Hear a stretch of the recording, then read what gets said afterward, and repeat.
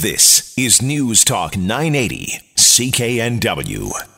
We often talk real estate on this program, and we know that things changed a bit when the foreign buyer tax was brought in. But there were some changes, perhaps. Well, this next story certainly looks at the foreign buyer tax and how much it plays a role in deals that were signed and then didn't go through. Talking about a case where the BC Supreme Court ordered a buyer, and this is a buyer who walked away from a deal, to pay the difference, to give the sellers the difference in the amount that the house actually lost in value when they put it back on the market and tried to sell to another buyer. The difference, we're talking about $360,000. Joining us on the line to walk us through this and explain what happened here is Steve Saretsky. He's a realtor with Sutton Group West Coast.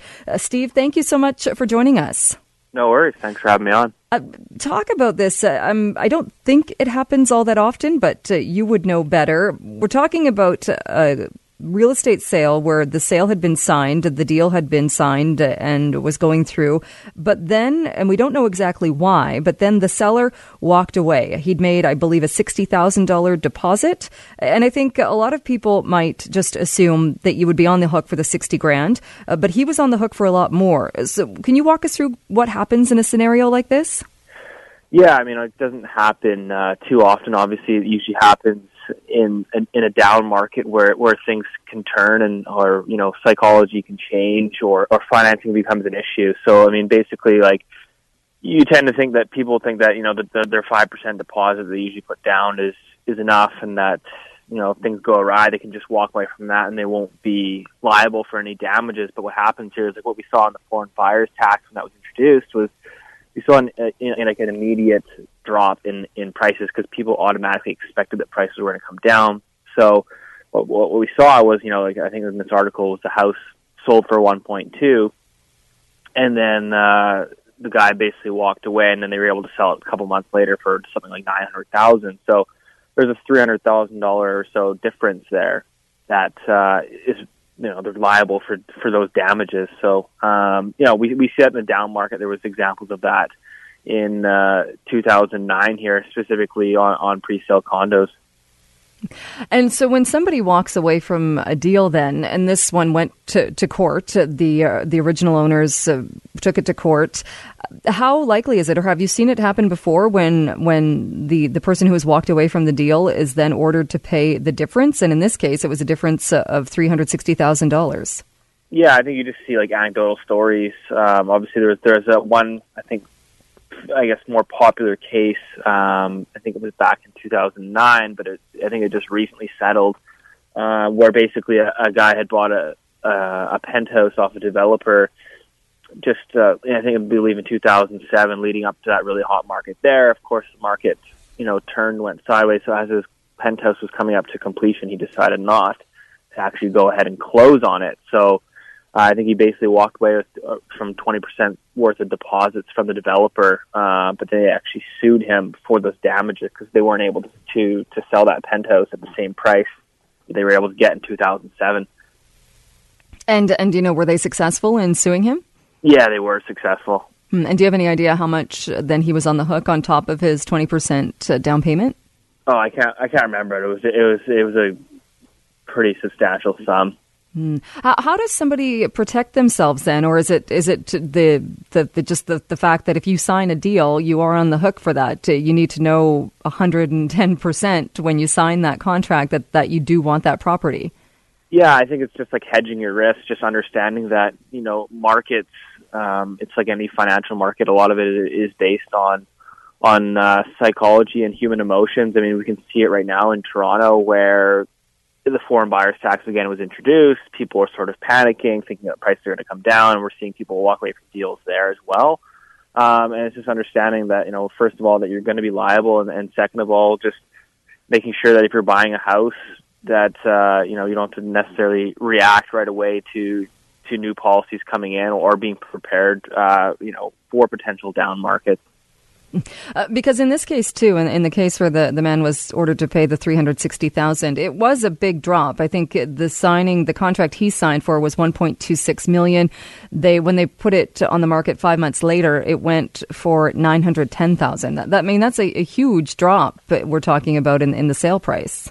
Yeah, that's not a normal drop. It's just, again, I think that was more just a gut reaction to a foreign buyer's tax where everyone basically thought for a couple months there that the market was just going to collapse. So people were, I guess, more willing to walk away from like a 5% deposit and think that was going to be, significant, and they can just walk away from that.